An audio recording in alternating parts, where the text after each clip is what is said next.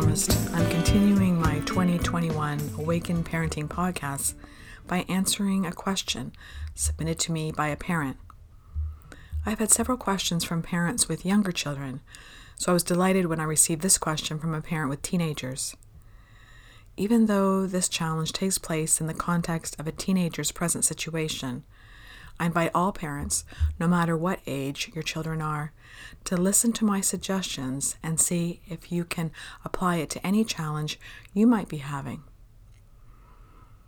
When you listen to my podcast, or take one of my parenting workshops, or join the Peaceful Parenting Program, you will begin to realize that the skills and strategies I offer are all around building a positive relationship with yourself and your child. Therefore, ultimately what I share is ageless. My tips can be used no matter if you have a preschooler, teen, or adult child. Now, here's Tara's question. How do I help guide my teen to figure out what they want to do after high school? At 16, they have to pick courses relative to their post-secondary goals and objectives, but my daughter doesn't know what she wants to do. She doesn't know what is a good fit for her and wants to make sure she picks something that will provide a lucrative career with good job prospects.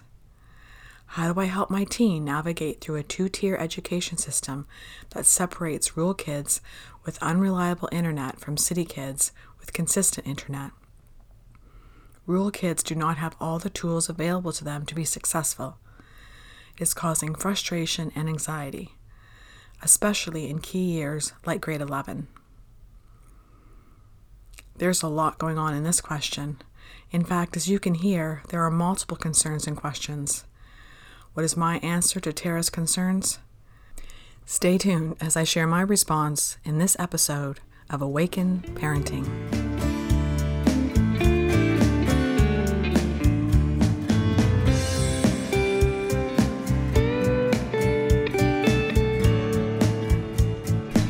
This question is very timely for me personally, as I too have a 16-year-old daughter who will soon need to pick courses for her grade 12 year, and she is also not sure what she wants to do career-wise. So, what is a parent to do? First of all, if you haven't already listened to my previous podcast entitled A Core Belief That Results in Peaceful Parenting, I would highly recommend that you do. Listeners can find that on my website at jillmcpherson.com under podcasts, or you can also find the Awakened Parenting podcast on Apple Podcasts or Spotify. One of the most important jobs we can do as parent of teens is to work at letting go. Many parents find themselves in a painful trap of believing that it is their job to come up with answers, or at least have some idea of what is best for their child. Many believe they have to guide their teens to take the right courses, pick the right post-secondary program and institution, and pursue the right career, when the truth is, that is not our job. As parents, our number one job is not to have the answers for them, but to help them find their own answers. How do we do that? The first thing we need to do is listen. I have said this before, and I will say it again. The older our children become, we need to talk less and listen more. Our job is to assist them in ways to discover who they are and what speaks to them, what makes them passionate, and what excites them. They will not find that answer listening to us tell them what we think or what they need to do. Now, I'm not suggesting I know what Tara is or isn't doing. The most important thing I want this mom to know is that it is okay that she does not know the answers for her 16-year-old daughter. This is good news. Tara and other moms of teens can now let out a sigh of relief as you feel the heavy burden lift off your chest with this realization. This is a huge pivotal moment in our lives as parents when we discover our job is, over time, to let go and trust. How can listening offer our children guidance and answers? Because by listening more, it does two things. First, It allows us to notice more things about our children that may be clues to what career path might best suit them. It allows us to be more in the present moment with them and truly see and hear the things that make their hearts sing. Those are the things you may want to point out when your child does invite you to share your opinion about his or her career path. Something like, well, I've noticed that you seem to light up when you talk about X or when you do Y. I've noticed you seem to be really good at A and B. And so I'm wondering if there's a career where you could use those skills, or you'd be able to do those sorts of tasks, or be in that kind of environment. I would encourage parents to share their observations without knowing or even offering what that career might be. Allow them to do some thinking and research on what you share. It is also a great way to avoid the blame game 20 years down the road if they are unhappy in their career and turn to you and say, I'm only doing this job because this is what you said I should do, or because you told me I should be this. Well, perhaps at least avoid the blame game in their career choice. I am not sure parents can get through this job without being blamed for at least something. The other great thing about listening is that when we sit quietly and just hold space for another, that is when the person being listened to will have the deepest, most profound realizations. As a parent, can you just listen? Listen without thinking about what the answer to this problem will be. Or can you listen without your head going back into memory lane when you had this struggle? Can you listen without your head going into the future, visualizing some awful outcome of your child's life, all because you didn't know how to direct them in their high school course selection? I know I've fallen into this trap. When my child is struggling with making a decision, my mind can easily race into the future, imagining each of the options, and then imagining them deeply regretting the one they picked, and then blaming me for not guiding them better. Who here knows what I'm talking about?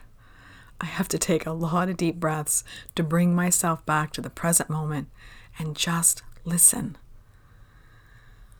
When our children come to us with a problem, the best thing we can do is listen and then witness, in the quiet stillness, how they come up with some amazing ideas, next steps, or solutions to their own problems.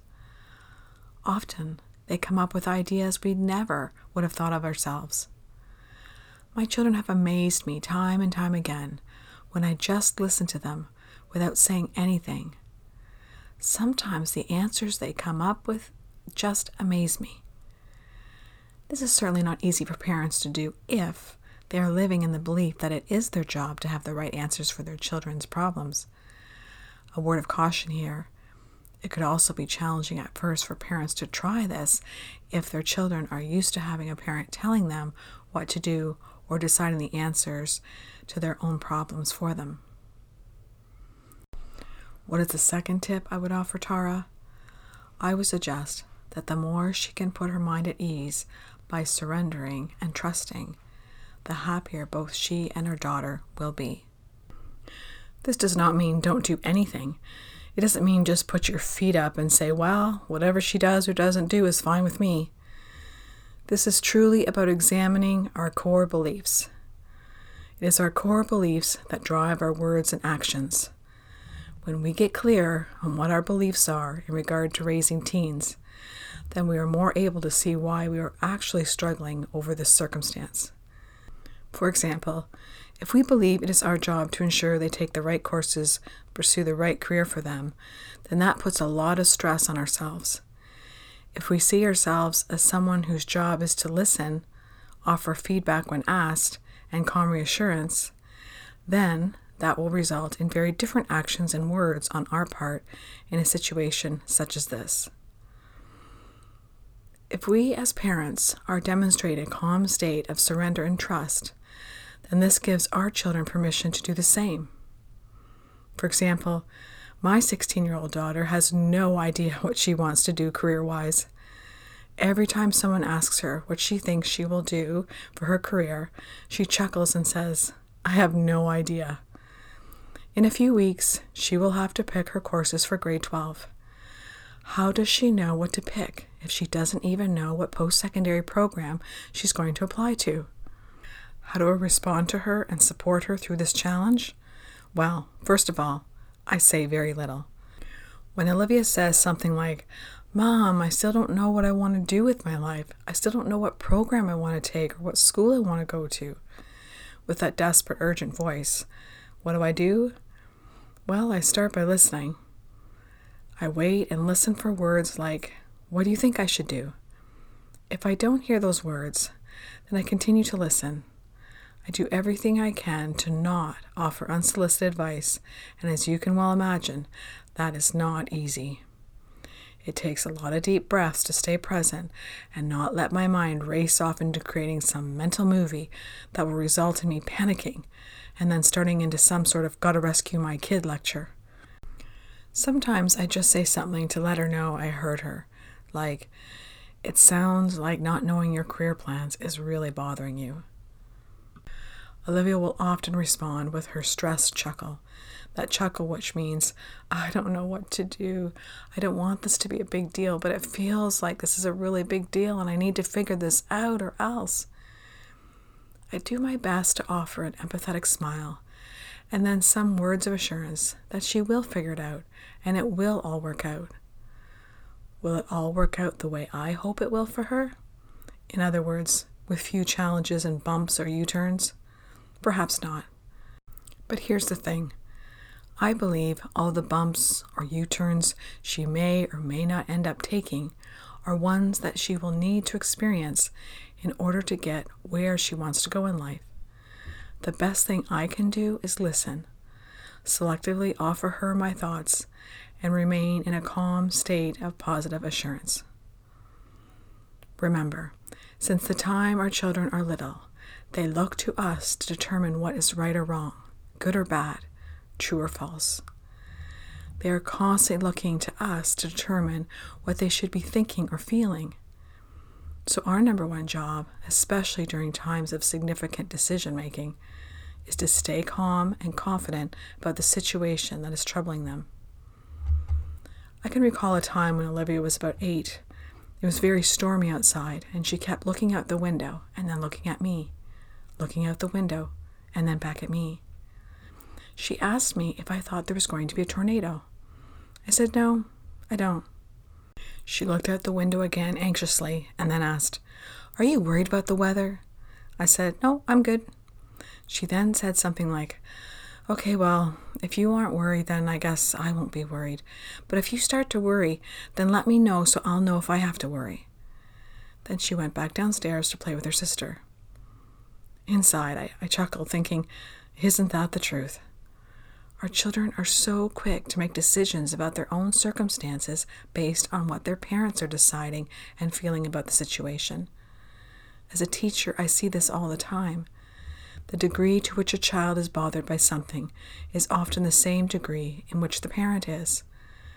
I often hear children come to school and share a statement about the weather, a recent political uproar, or a celebrity scandal in the same language that an adult would say it.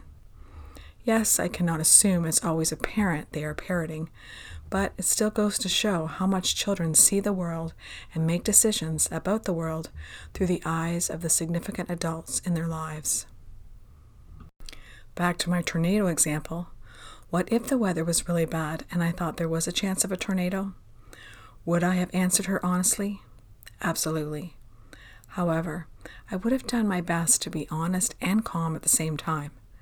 Again, the best thing I can do is stay calm, not only for my children's mental state, but when we are in a calm state of mind during stressful times, we tend to make decisions and take actions that keep us safe.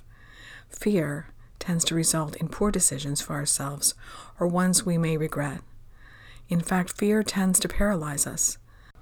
Our goal is to not allow fear to take over our minds.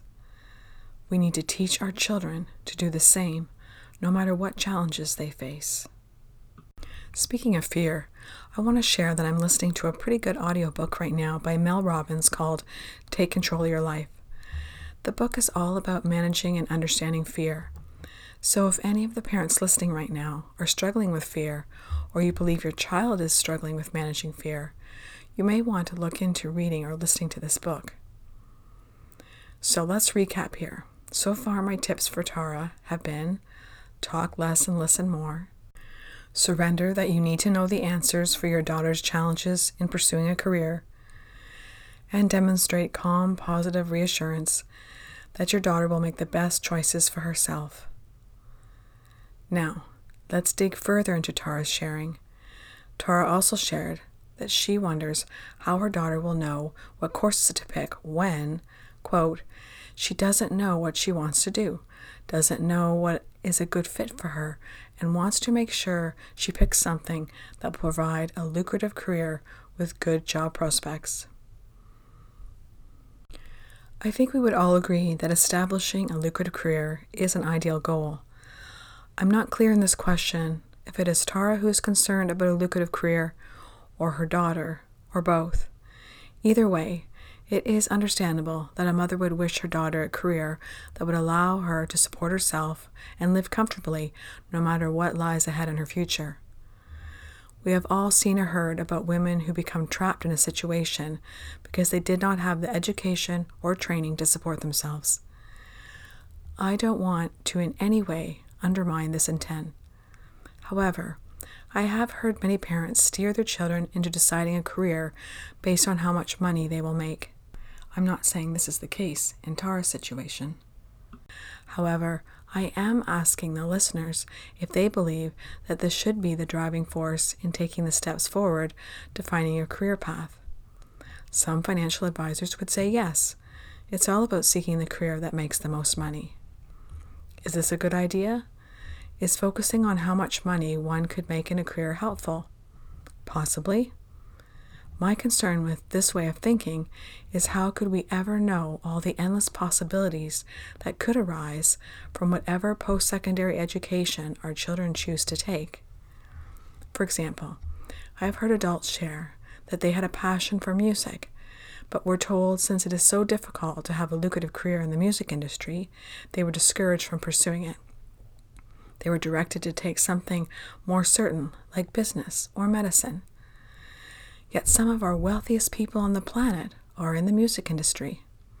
So, I suppose for some, it was possible for them to pursue their dreams and have a lucrative income. I remember a friend sharing that she wanted to have a career in writing, but was told by a parent that the only way she could make money as a writer is if Oprah picked her book for her monthly book club. So, she became a teacher instead. Another friend wanted a career in theater, but was told by her parents she could never support herself in the performing arts, so she became a teacher. As a teacher myself, I must admit I have often wondered how many teachers are teachers because they couldn't find a way or didn't have the belief that they could live their passion and be paid for it, so they became a teacher. I can't help but wonder if the teachers I see struggling to enjoy their jobs might be one of those people who were discouraged from pursuing their passion. Now, I'm not saying that this is the case for Tara. I'm not suggesting that she is using money as the guiding light in helping her daughter pick her courses and find her career. And even if she was, that would not be wrong. Because as a parenting consultant, my job is not to tell parents what is the right or wrong thing to do. My goal is to help them make a connection between how their beliefs are driving their decisions, words, and actions involving their children. In other words, we are all living the consequences of our beliefs. So if we are experiencing pain in our lives around an issue like supporting our teen on her career path, then my invitation is to notice what your beliefs are about this topic, and then you may want to do some belief inventory. What beliefs are helping you and your daughter, and what beliefs are stressing you out? Listen, there could be lots going on here that I couldn't possibly know from Tara's question, so I can't make assumptions here. What I am wondering is what would happen if we helped our children figure out what they love to do and then cheered them on to find ways to get paid for it. I remember when I was a teenager, one time a dad that I babysat for said to me that an adult said to him when he was a teenager, Get a job doing what you love, and you'll never work a day in your life. I must admit, I did just that. I love teaching, and I'm so grateful that I get paid to do what I love doing. When I'm at school teaching young children music and drama, most days, I forget I'm working. Now, let's continue with Tara's question. In her question, she also shared, how do I help my teen navigate through a two-tier education system that separates rural kids with unreliable internet from city kids with consistent internet? Rural kids do not have all the tools available to them to be successful. It is causing frustration and anxiety, especially in key years like grade 11. When we see inequality, yes, no doubt that is frustrating. And here's the thing. If inequality is what we focus on, then that is what we will experience. Back to the book I'm listening to by Mel Robbins, Take Control of Your Life. She points out that we can either focus on the obstacles in life, or we can find new opportunities in the obstacles that arise. During COVID, we are all living this. We have a choice to focus on all the obstacles that have come up since the coronavirus arrived, or we can focus on the opportunities. Over the past 10 months, I have witnessed people struggle with obstacles, inequality, believing the government should or shouldn't be doing this or that, blaming people or circumstances outside of themselves for their misery. I have also seen people constantly finding gratitude in how the virus has changed their lives for the better, the good that has come from it, and the opportunities that they have discovered from thinking outside the box. Here's an example of what I'm talking about.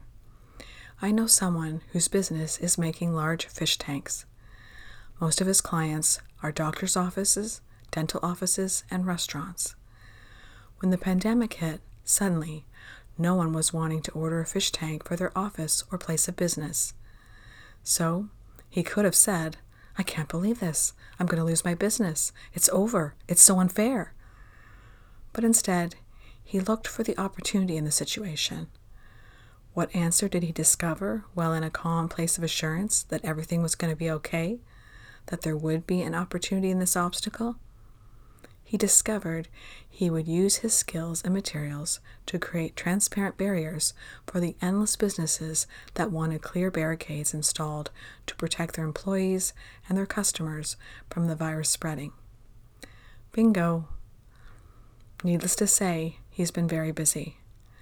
Now, that is what happens when we train our minds to stay in a calm place of certainty and think outside the box. This is an example of what happens when we seek opportunities from obstacles. What is the difference between those who are thriving and those who are barely surviving over limited internet service? The number one thing I would suggest is their mindset. Mel Robbins would say it is the difference between growth mindset and fixed mindset. A fixed mind might say there are unfair circumstances that are limiting their success or their child's success beyond their control, like poor internet. Growth mindset would be open to new possibilities that could come from this obstacle of poor internet service. What could that be? I cannot say for Tara or her daughter, but what I can say is that when we get calm, when we stop and take deep breaths, when we put ourselves into a state of mind that focuses on the belief that it will all work out and a solution or path will be shown, then that is exactly what happens. Answers and opportunities show themselves that we could never have imagined during a state of worry, fear, or focusing our minds on perceived states of inequality. If we can role model a growth mindset, if we can have faith that creative solutions will arrive, and when we are in a state of calm confidence, what a gift we role model to our children. We also demonstrate resilience to our children, encouraging them that they will still be able to keep moving forward and be successful even when things get tough or obstacles arise. And finally, just as I have suggested in several of my parenting podcasts, pain is not a bad thing. If our child is upset about something, it is not our job to take the pain away. It is our job to help them find ways to listen to their pain. What is this saying to them? What changes might they need to make? Or what can they do to avoid this the next time they're in a similar situation? When we try to solve their problems or take away their discomfort, we rob them of their learning. We all learn the most in challenging times. There's very little learning when things are going smoothly in our lives. That is not to suggest we want them to suffer. I know myself, this is a huge pain point for me. When I see my kids upset about something, my mind wants to get straight to work to come up with the solution to solve this for them. For example, who do I need to call? What am I going to do to fix this? I have to work very hard to say something to myself like, stop. My job is not to fix this or come up with answers for my kids. My job is to help them find their own answers to their challenges. My job is to help them connect to their own inner wisdom. So, in a nutshell, what is my answer to Tara? No matter what your children or teens are struggling with, I would offer these key points. 1. Listen more and talk less. 2. Role model calm, assured confidence that they will find the answers they need, no matter what the challenge, like selecting high school courses, picking a post-secondary institution, or choosing a career. 3. Take inventory of how your own beliefs might be creating suffering for you far more than the situation at hand. My experience is that it is not the situation that is creating my stress. It is my thinking that is creating my stress. 4. Role model growth mindset. Demonstrate how you use your mindset to find opportunities out of obstacles. And 5. Do your best to become more comfortable with seeing your child in painful emotions like frustration, anger, or uncertainty. By holding space for your daughter and allowing her to feel whatever she's feeling, this will help her work through this. She will come up with answers. That I promise. Your daughter might not work it out the way you would like, but she will figure this out. I think as parents, we all have dreams for our children, which is normal. However, the more we can let go of the ideas and dreams we have for them, and the more we trust that they will find their path and dreams, the more we create peace for ourselves and for our children.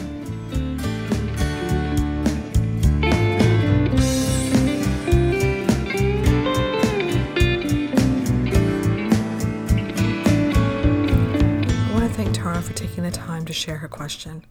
I greatly appreciate parents like Tara who are willing to reach out for ideas on how they can be the best parent they can be. My hope is that this podcast will offer her things to consider as well as some peace of mind. Remember, we're all doing the best we can. For parents listening who are struggling with an issue your child is presently facing, I hope these tips offer you the support you need right now. In the meantime, keep those questions coming in. If you have a parenting question, please share your question with me through my website at jillmcpherson.com or email me at jillmcphersonyes@gmail.com.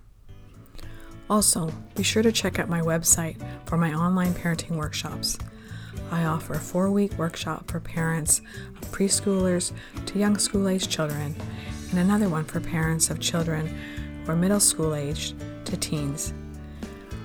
After parents have taken the 4-week workshop and have learned great skills and tools to effective parenting, they can sign up for my Peaceful Parenting Program, which offers ongoing support in implementing the skills and tools within their everyday challenges. We all know that learning about skills is one thing, but actually implementing them is a whole nother thing. Effective parenting requires ongoing support and mentorship in order to create healthy habits, implement new strategies, and build a more peaceful relationship with your children. Contact me if you're wanting this kind of support. Until then, I'm Jill McPherson, parenting consultant, teacher, and mother of 4, thanking you for listening in on another episode of Awakened Parenting, where I invite you to awaken to peaceful parenting.